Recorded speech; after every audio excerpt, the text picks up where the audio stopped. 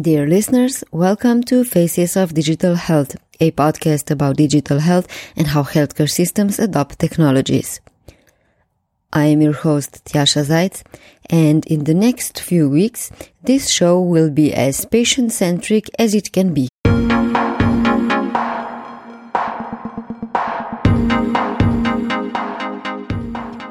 Those we hear from most often are doctors or healthcare providers. Less often, patients are in the limelight as speakers. To give you an insight in their perspective, I carefully chose people who have either chronic conditions, had serious illnesses, or are patient advocates. So in the next few weeks, you will hear about what duties patients have and what are the basics you should know about if you get sick and are suddenly going from doctor's office to doctor's office, from patient advocate Grace Cordovano. There's no course on being a professional patient. There's no degree in being a patient. So how could anyone actually know what to do when you're not taught? So in some ways, what happens is people are dropped into the healthcare system and dragged through it. And I think the duty of all of us as patients is to lift each other up and to help us network and hack the system together. You will hear about support patients need outside the healthcare system and the increasingly important role of health coaches, from CEO and founder of Your Coach, Marina Barakovic. The current statistics say that there's about 109,000 health coaches that are in US, but this number is highly underestimated because this is only going after the health coaches who are reimbursed by employers or insurance, and these are mostly nutritional therapies.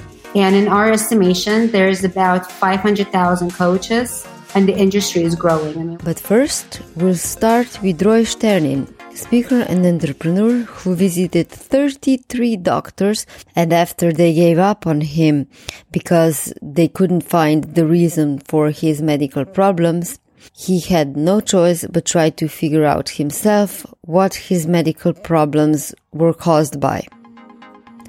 5 years after his problems began, he was diagnosed with a rare disease called the POTS syndrome, a condition involving the autonomic nervous system and sympathetic nervous system and affecting blood flow in the body. Roy was born in Israel, and after he got better, he founded several healthcare companies and is currently the CEO of Valera Health, a company aiming at automating a certain level of processes doctors do inside IT systems they use. Roy was also Chief Patient Officer for the National Institute of Health Research of Austria. So in the following discussion, you will hear about what a Chief Patient Officer does, why this should be an integral part of more organizations, and Roy's journey in the healthcare system. As always, go to www.facesofdigitalhealth.com to find a summary of this show. And if you're not a subscriber yet, do subscribe to the podcast so you won't miss other episodes in this series about patients in healthcare. Now, to Roy.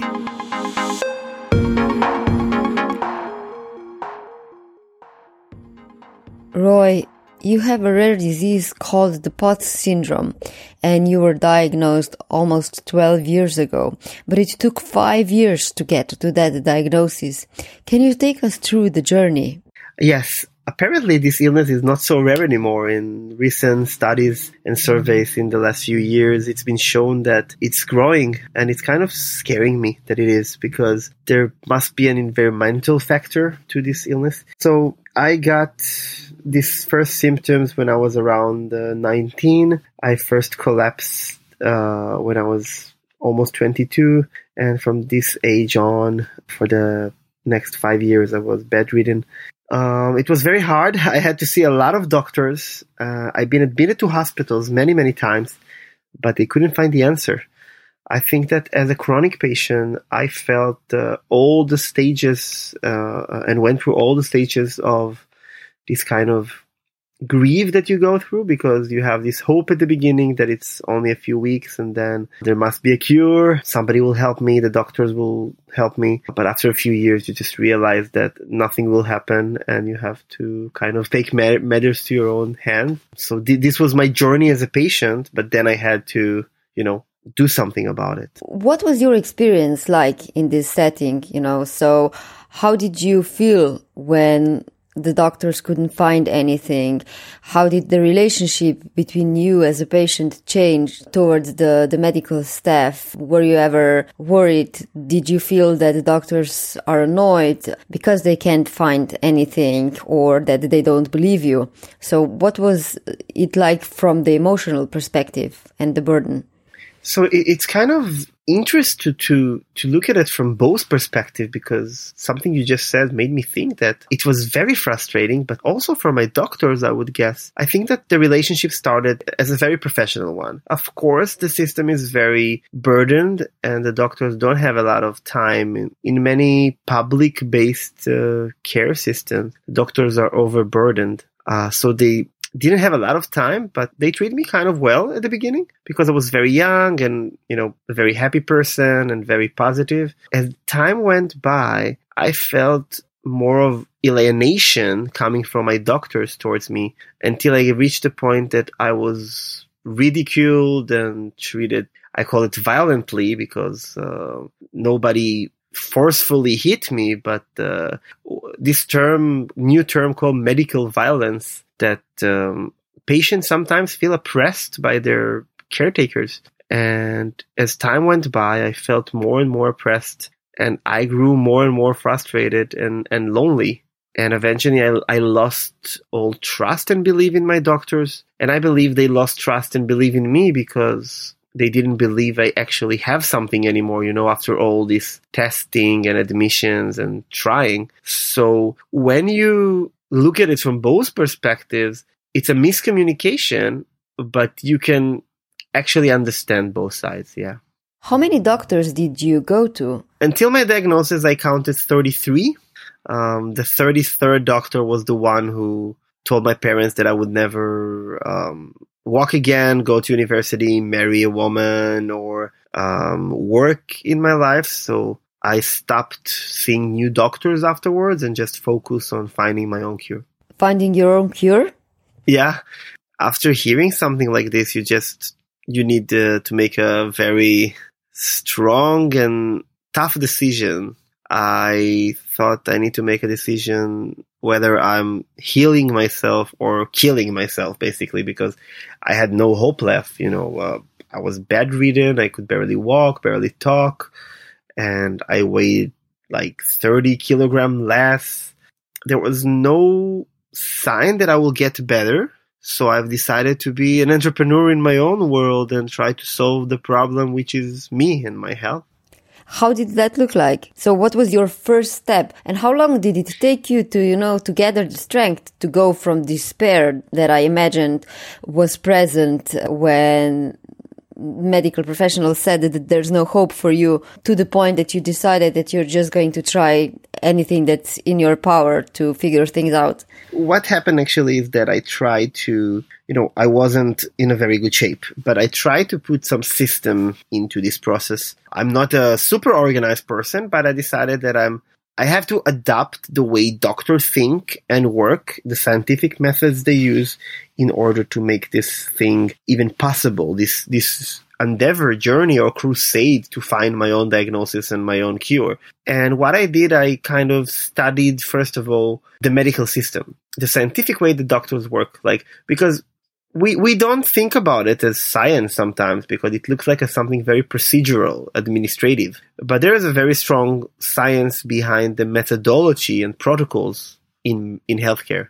And when I figure out how to structure my process in a way that I actually copy the way doctor works, and I try to find a differential diagnosis and try to statistically eliminate all the other possible conditions, then I could start actually.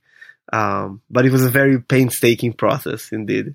What kind of technologies did you use, given that this was over a decade ago?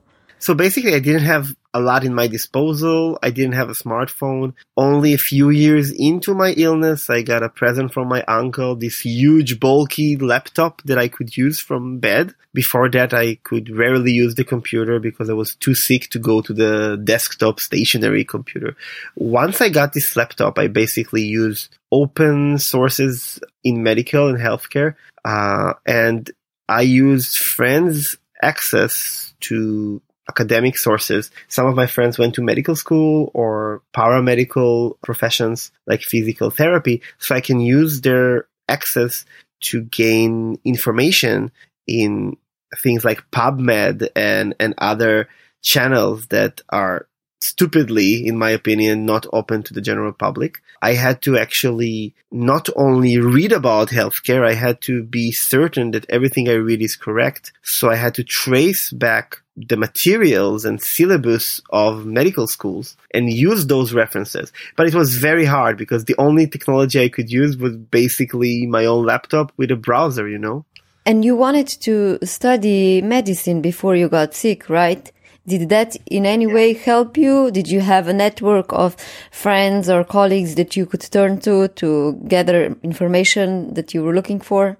Yeah, I was kind of lucky enough to have a few close friends who already started medical school. We were on our way and journey to study together, so I could use their insights and mainly their materials. I knew several physicians, but I had a certain understanding in the human body since I did my kind of, let's call it the A-level parallels we have in Israel. I did it in biology, and I was trained as a paramedic. So I had some general knowledge to start with. But mainly the resources I used was the kindness of those rare doctors who were kind and nice to me. And those kind doctors allowed me to explore the options that are not obvious and to seek for medical testing that it's not very obvious sometimes to do in conditions, you know, that are not rare. So based on this kindness and based on some network of connections, I could get a head start. You said before that you saw 33 doctors. What kind of specialists were they? Like, were you referred to different specialties, to different specialists? How did that look like? So it's kind of funny because we have this expert medicine nowadays. 30, 40 years ago, you'd seen your family doctor and rarely you would have seen a specialist. But now you see so many specialists that it's kind of funny to me because I sometimes call it organ-based medicine or, you know, like micro-medicine. Nobody's looking at the big picture. And I've seen more than 10 different specialists.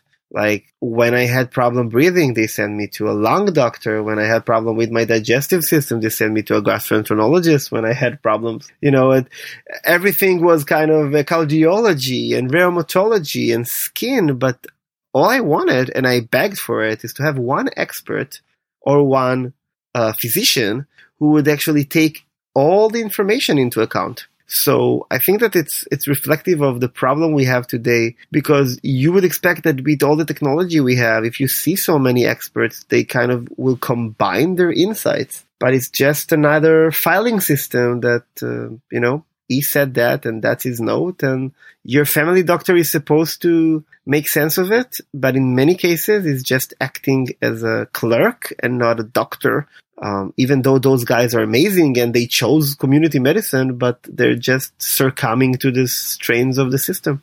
The medical field is so vast and there's new discoveries coming in every day that I think one of the disillusionments that you can experience as a patient is that sometimes, an information, if you have comorbidities with your disease, different specialists won't really know what to do with certain informations about your other drugs or other conditions, because that's at least my experience, that they just expect other specialists that are specialized for that specific thing will take care of that. So that's where this notion of precision medicine is still not in action, even though, as patients, before you have problems and before you learn about the medical system and the healthcare system, you think that doctors and the healthcare systems are almighty, but it's far from that, right?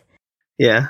I think I kind of gave doctors this glorification and admiration that they deserve by doing amazing stuff. But eventually you expect this human sitting in front of you who has so many things to do in 7 minutes, 5 minutes, 11 minutes, depends on the HMOs, around the world. In my case, it was around 5 to 7 minutes and is expected to give you good healthcare and wellness and think clearly enough to send you to the right specialist.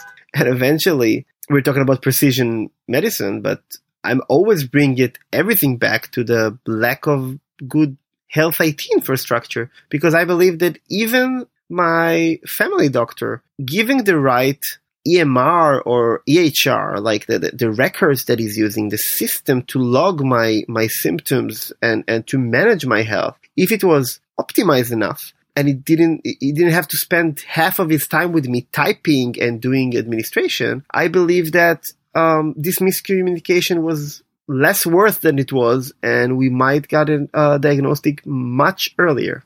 If we go back to your search for the diagnosis, can you elaborate a bit further? How did the aha moment happen? When did you got an idea of your problems could be caused by the POTS syndrome? And what did you do after that? Did you go to the doctor again? Did you get some confirmation? It was a journey, yeah. So there were a few aha moments along the way.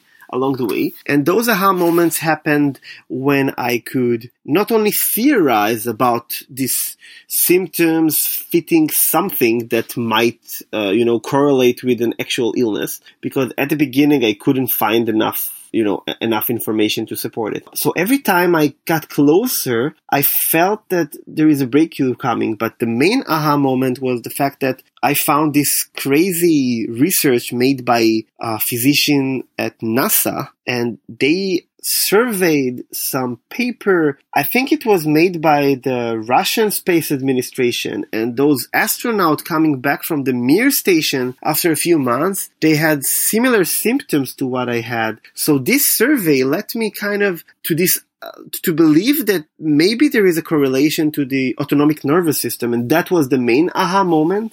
And after a few weeks, I could actually locate a doctor in Israel that, when he was a fellow in the States, he made a contribution to a study about this illness. He's a rheumatologist, and some patients with POTS have EDS, which is a rheumatological genetic disorder of the joints and the connective tissues. So this doctor was the actual lead. But from that on, you have to deal with bureaucracy. So I think that every time I had an aha moment and every time I had a new direction, I still as a patient had to navigate and support my claims, because you cannot go to a doctor and tell him, I found my own diagnosis. So what I did, when I found this aha moment, I went back to the nicest physician I had in those years. He was a dermatologist in my hometown.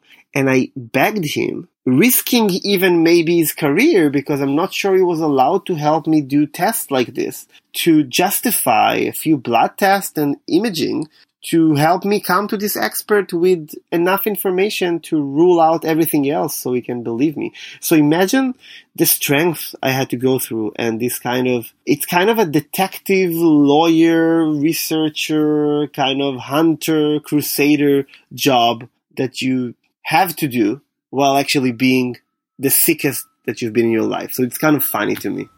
It's difficult to imagine how you managed to do this because of the requirements of real life, which is survival, money. You couldn't work you were not a child anymore. So who took care of you, financially and just socially? Did you get any social welfare? Was that taken care of?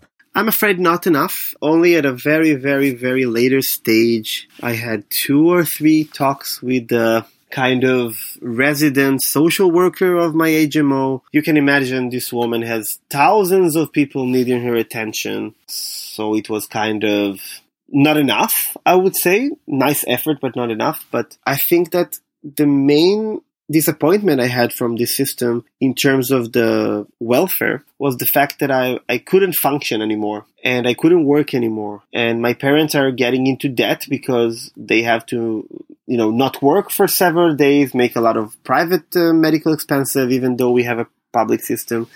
And eventually, without diagnosis, you cannot get welfare. So it was a chicken and an egg kind of situation. And in terms of social and mental care, I became from this nice guy to this cyberchondriac. This guy was digging for symptoms because he wants to be sick. And eventually I was accused, very serious accusation, by faking my own illness. My parents was accused in neglect, even Münchhausen syndrome, by proxy. Sometimes we add these allegations. My doctors want my parents to talk to the police. They've sent me to a psychiatrist because they were certain that I'm faking my illness, but they didn't even care about the fact that I was depressed because of my illness. And if it's a mental thing, please take care of me. My conclusion is that mental health is regarded as kind of second-hand health or medicine, and that I can't even imagine how is it like to be a mental health patient nowadays with all the progress we have. If I've been treated with neglect as a patient with I'm double quoting physical illness, what would somebody with my condition with a mental illness do? I think we have a huge crisis in this field. Do you see any differences in the attitude towards problems like yours in Israel compared to any other countries that you know? You're currently based in Austria. Your company, which we will come to soon, is active in the US. So I'm pretty sure that you know how these healthcare systems function, at least to a certain extent. Could you make any comparisons? I can make technical comparisons. And I can say that I had a very nice experiences in healthcare around the world, and I had very bad experiences around the world. It's amazing that I'm a tech guy, right? And I developed like an AI-based solution to solve these miscommunication problems. But eventually, I will always say it's all about the human touch and the human side of things. So if you have a physician who cares, it can change the world for you as a patient. The thing is that I recognize a pattern universally when patient with invisible illnesses like mine, like patient who you cannot see that they're very sick sometimes until it's too late, or patient with undiagnosed conditions are being treated poorly across the world. And it's kind of a universal problem.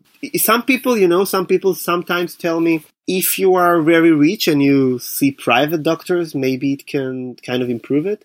So I believe on the superficial side, it might, because people are paid to give you more time and more attention. But eventually, those people are still using those lousy systems that are not really empowering the doctor, but actually making him more of a secretary than a doctor. And he doesn't have time to look you in the eyes and touch you and to have a real human connection with you. And we have all these technologies today to do decision support for doctors, but they're not installed yet. And not because the technologies are not there. I think that everything eventually, at the beginning and at the end, is depending on the digitalization of processes and the improvement of EMR services, even before talking about insurance. So this pattern I see, it will only be solved by educating doctors and patients for more empowerment and connections and empowering patients. That's so important. But giving doctors better working conditions in terms of physical working conditions, better tech and IT for doing their job better, and kind of bridging those gaps by changing the protocols. Because I don't think, even if we've solved this scribing problems right now. The doctors are not used to work in a way that they have all the time in the world just to talk to the patients. They're in the last 20 years, all they do is scribe, so we have to re-educate an entire population of professionals in being doctors back again, clinicians. And that's one of the things we're trying to do in Valero. How did your perception of medicine and doctors change during this whole process? So before you got sick, you wanted to become a doctor. What was your main motivation? What kind of disillusionment did you go through after seeing that doctors are sometimes also helpless? So it was exactly as you described it, a complete disillusion. I think that most of us dreamers who wants to be doctors are doing it from a very naive perspective and pure one. We want to help people. We want to save lives. We want to empower people. We want to give people better, health care. But eventually, life is not Grey's Anatomy. When I joined doctors in hospital for shifts, like as an observer before I was enrolled to med school, I've seen weary-eyed doctors, exhausted doctors that spend most of their time in administration, less than clinical work. And that was something that I can live with. But my fear was that I could not change the system and I would be a very disappointed doctor. And when I got better enough to make this decision, I was kind of thinking that healthcare has become more of a firefighting than actual making people feel better or healthier. I felt that doctors are more like firefighters, putting out symptoms, putting out fires, instead of dealing with prevention and education for health and actually doing wellness work with the patients. Of course, I'm not blaming them because all of the reasons I mentioned, but I thought that if I would go back to this medical world and system, I would be a very frustrated doctor, and that maybe if I go and study something like education and combine all this cool thing of entrepreneurship and have enough knowledge about healthcare, but enough feet in the ground to do something about it, maybe I can make a change. How soon after you got a diagnosis did you get better? What kind of drugs did you get? And how did your entrepreneurial journey start? You founded 3 companies so far. This is very interesting journey because, I became from this guy who invent his own illness and fake it to the guy that now after diagnosis is so sick, nobody wants to treat anymore. Even a dentist, I was so sick. They were afraid I faint and die in their hands. So basically back again to the drawing board, back to this DIY medicine. I had to find a way to make myself better. So I use those medications they give us with POTS, and most of them are just symptom controllers. And I used them because I needed to find a way to get out of bed and to be strong enough to start rehabilitation. But I had to actually plan my own rehabilitation. Today we have this rehabilitation programs and it's very well established, not well enough, but very well. But I had to actually plan my own rehabilitation program and go from lying in bed to walking again and standing again and functioning again. So, I had to do it myself. And the insight there was kind of similar. When did you start your first company? So you had 3 companies. DocuMe is a solution for improved patient flow and shorter waiting times in the ER. Then there's Help Plus, a social network aiming at saving lives in emergencies as part of the disaster relief. And you're currently working on Valero Clinical. What happened to the startups before Valero? So just take us through that entrepreneurial journey. Actually, so I had 2 more companies with the same teams. We cannot actually call it 2 more companies. It was 2 different products, maybe coming from the same team. The first year of school, I devoted myself into getting better and empowering myself and learning about how to be an entrepreneur, just trying out a few projects in and around college. The second year of school, I've started this crazy idea of a company to create a defibrillator that is costing only €100 because I thought that it's kind of stupid that you have to pay so much money to have this life-saving device. I come from this emergency medicine. It was the convenient spot for me to start. everybody told me I'm crazy because there was a guy working on the same thing, another student in Ireland. But as an Israeli, I just called him and we joined hands and we joined two other German experts and we started this company. And we failed eventually. We had a problem with our certification. We couldn't make it work, but it was the best school of my life. We went on to another product and we failed again after 1.5 years. We had a prototype and we were going under a lawsuit regarding patent violation. I'm not going to go into it. We didn't do it, but eventually we couldn't go on with the process. And then I actually realized that this is all nice and well, but it's not exactly what I want to do to help the same population that I need to, because there must be a reason I went through all this craziness of years in bed. So I've decided that I'm focusing right now on helping people who are in need, especially in the terms of communication between systems and patients, doctors and patients, caretakers and patients.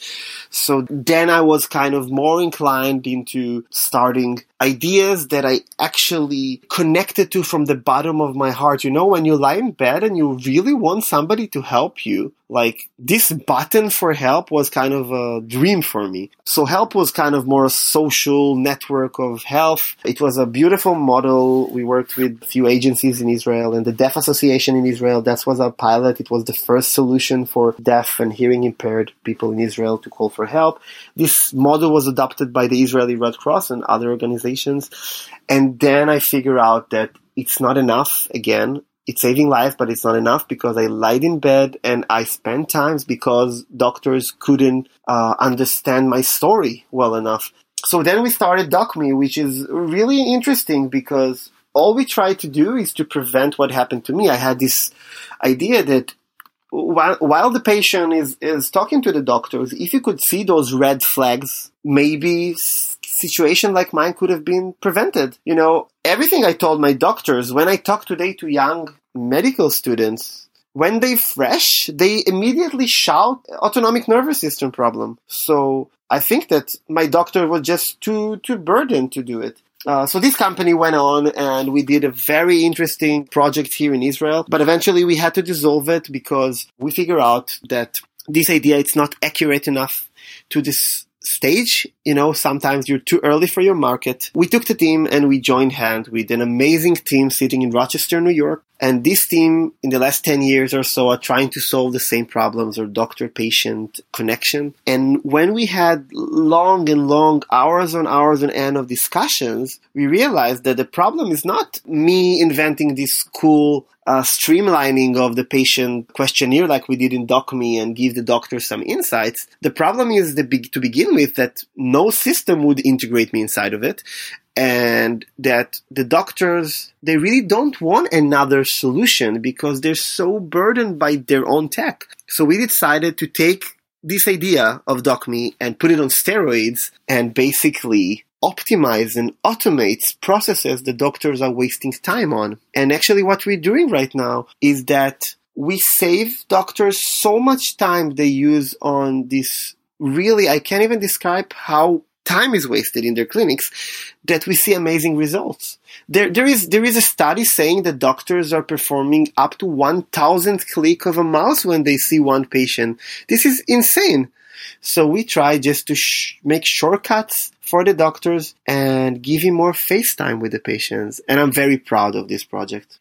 This is Valera Clinical. This is the company that I'm working on right now. The development team is sitting in Israel. I'm sitting in Europe, developing the European market, and the rest of the team is sitting in Rochester, New York. We are working now with a medical clinic in Rochester with 9 physicians in our beta trial, and in a few weeks we're launching our product in the States, starting with Athena Health as our first EMR and moving on to the next few EMRs in the next few months. The thing I learned as a patient entrepreneur that there is no ego in these things. So I think that this company is something I'm so proud of because, you know, you come to your competitor and you persuade him you should work together because you can save lives. And instead of being a CEO, I was the CEO of DocMe. I just stepped down and I took one of my amazing advisor and offered him to be the CEO because I think we should all work together. I think it's the only way we can solve this huge problem of health IT. You came to Vienna from Israel to become the first ever Chief Patient Officer for the National Institute of Health Research of Austria. This is a very, very interesting title. Can you tell me a bit more about the role, what the role is for, what are the things that you are in charge of, how does it look like? This was very interesting. I was consulting a hospital group in Vienna. I was part of their think tank of the future of healthcare. And I met a lot of hospital administrators in my life, but I never met a group of people so dedicated for patients as this. They are the Vincenz Group in Austria. They have 8 hospitals across Austria. And they invited me to bring the patient entrepreneur side of things. And in this process, I gave a talk and somebody saw my talk. And in this talk, I told about my belief that in every medical organization, everywhere you have patients being taken care of, you need to have a chief patient, not only a chief doctor. And somebody was crazy enough to think that it's a good idea or not too crazy idea. So I came to Austria a year ago with an intention to only do 6 months of project with them as a senior advisor or consultant. And what we did is to lay the ground for the future new way to treat patients. This is a medical research organization. So what they did is we started a policy, like a cookbook of how to incorporate patients in research, because nobody would give enough attention to the way that patients are being treated in research. And we laid the ground to this work, and I started this role of patient in residence, which is basically a chief patient. Before that, it was only available in pharma companies, and this is a blessed move, but pharma companies putting a chief patient to be more connected to their clients.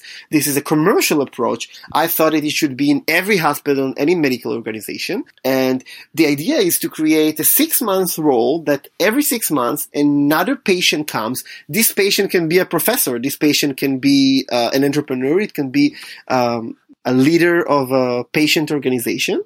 But this patient basically can be not only a representative of patient, but it can be also a true leader in decision making. Because I hear a lot about involving patients, but I don't see a lot of patients actually sitting on boards and making decisions regarding other patients. Yeah. In your opinion, why is that? It's starting to change, but there's a lot of course, medical paternalism around. The profession of medicine has always been involved with paternalism, guilt-based kind of, I was a young doctor suffering, so you will be a young doctor suffering. The patient is only a patient, and I have all the knowledge.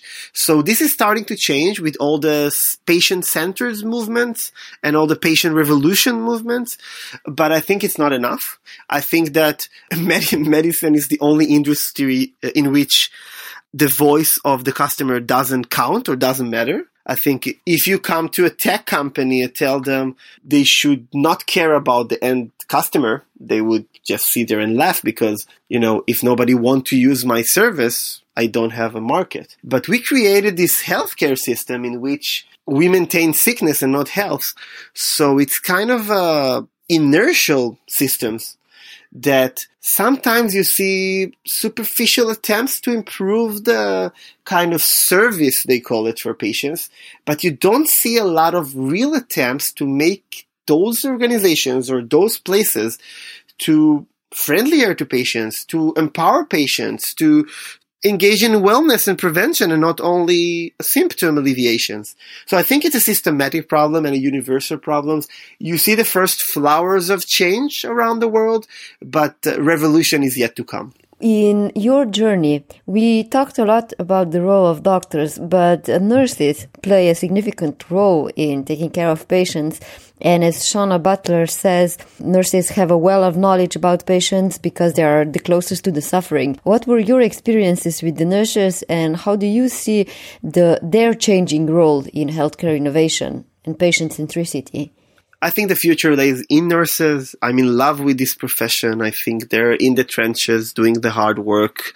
Of course, I appreciate doctors so much. I have a lot of doctor friends and I work with doctors, but eventually nurses, I agree. I couldn't agree more with what she said. I think that nurses are close enough to the patients, but not in a way that will make them maybe biased. Bias in medicine is a big deal. And I think that in 10 years, we're going to see a huge shift, that most of the care being delivered will be done by nurses, nurse practitioners, and physician assistants, and less by doctors. We will see doctors more as a captain of an airplane, in charge of everything, or, overseeing the work of the machines and the other people, but not touching the helms too much. I think the doctors will make crucial decisions and they will make procedures, of course, but the nurses will be there to execute. We'll have more tools, more AI, and especially in the third world, what I predict with my limited, of course, knowledge and expertise, that nurses will provide most of the care with assistance, with assistive tools. A nurse with a bag of instruments based on a smartphone and exchangeable add-ons to this smartphone could basically be acting as a doctor in the future, and I believe that's what's going to happen. You've been listening to Faces of Digital Health. Stay tuned for the next episode about patients in healthcare. Do subscribe to the podcast wherever you listen to your podcast and leave a rating or a review to help other listeners interested in healthcare find the show as well. Stay tuned.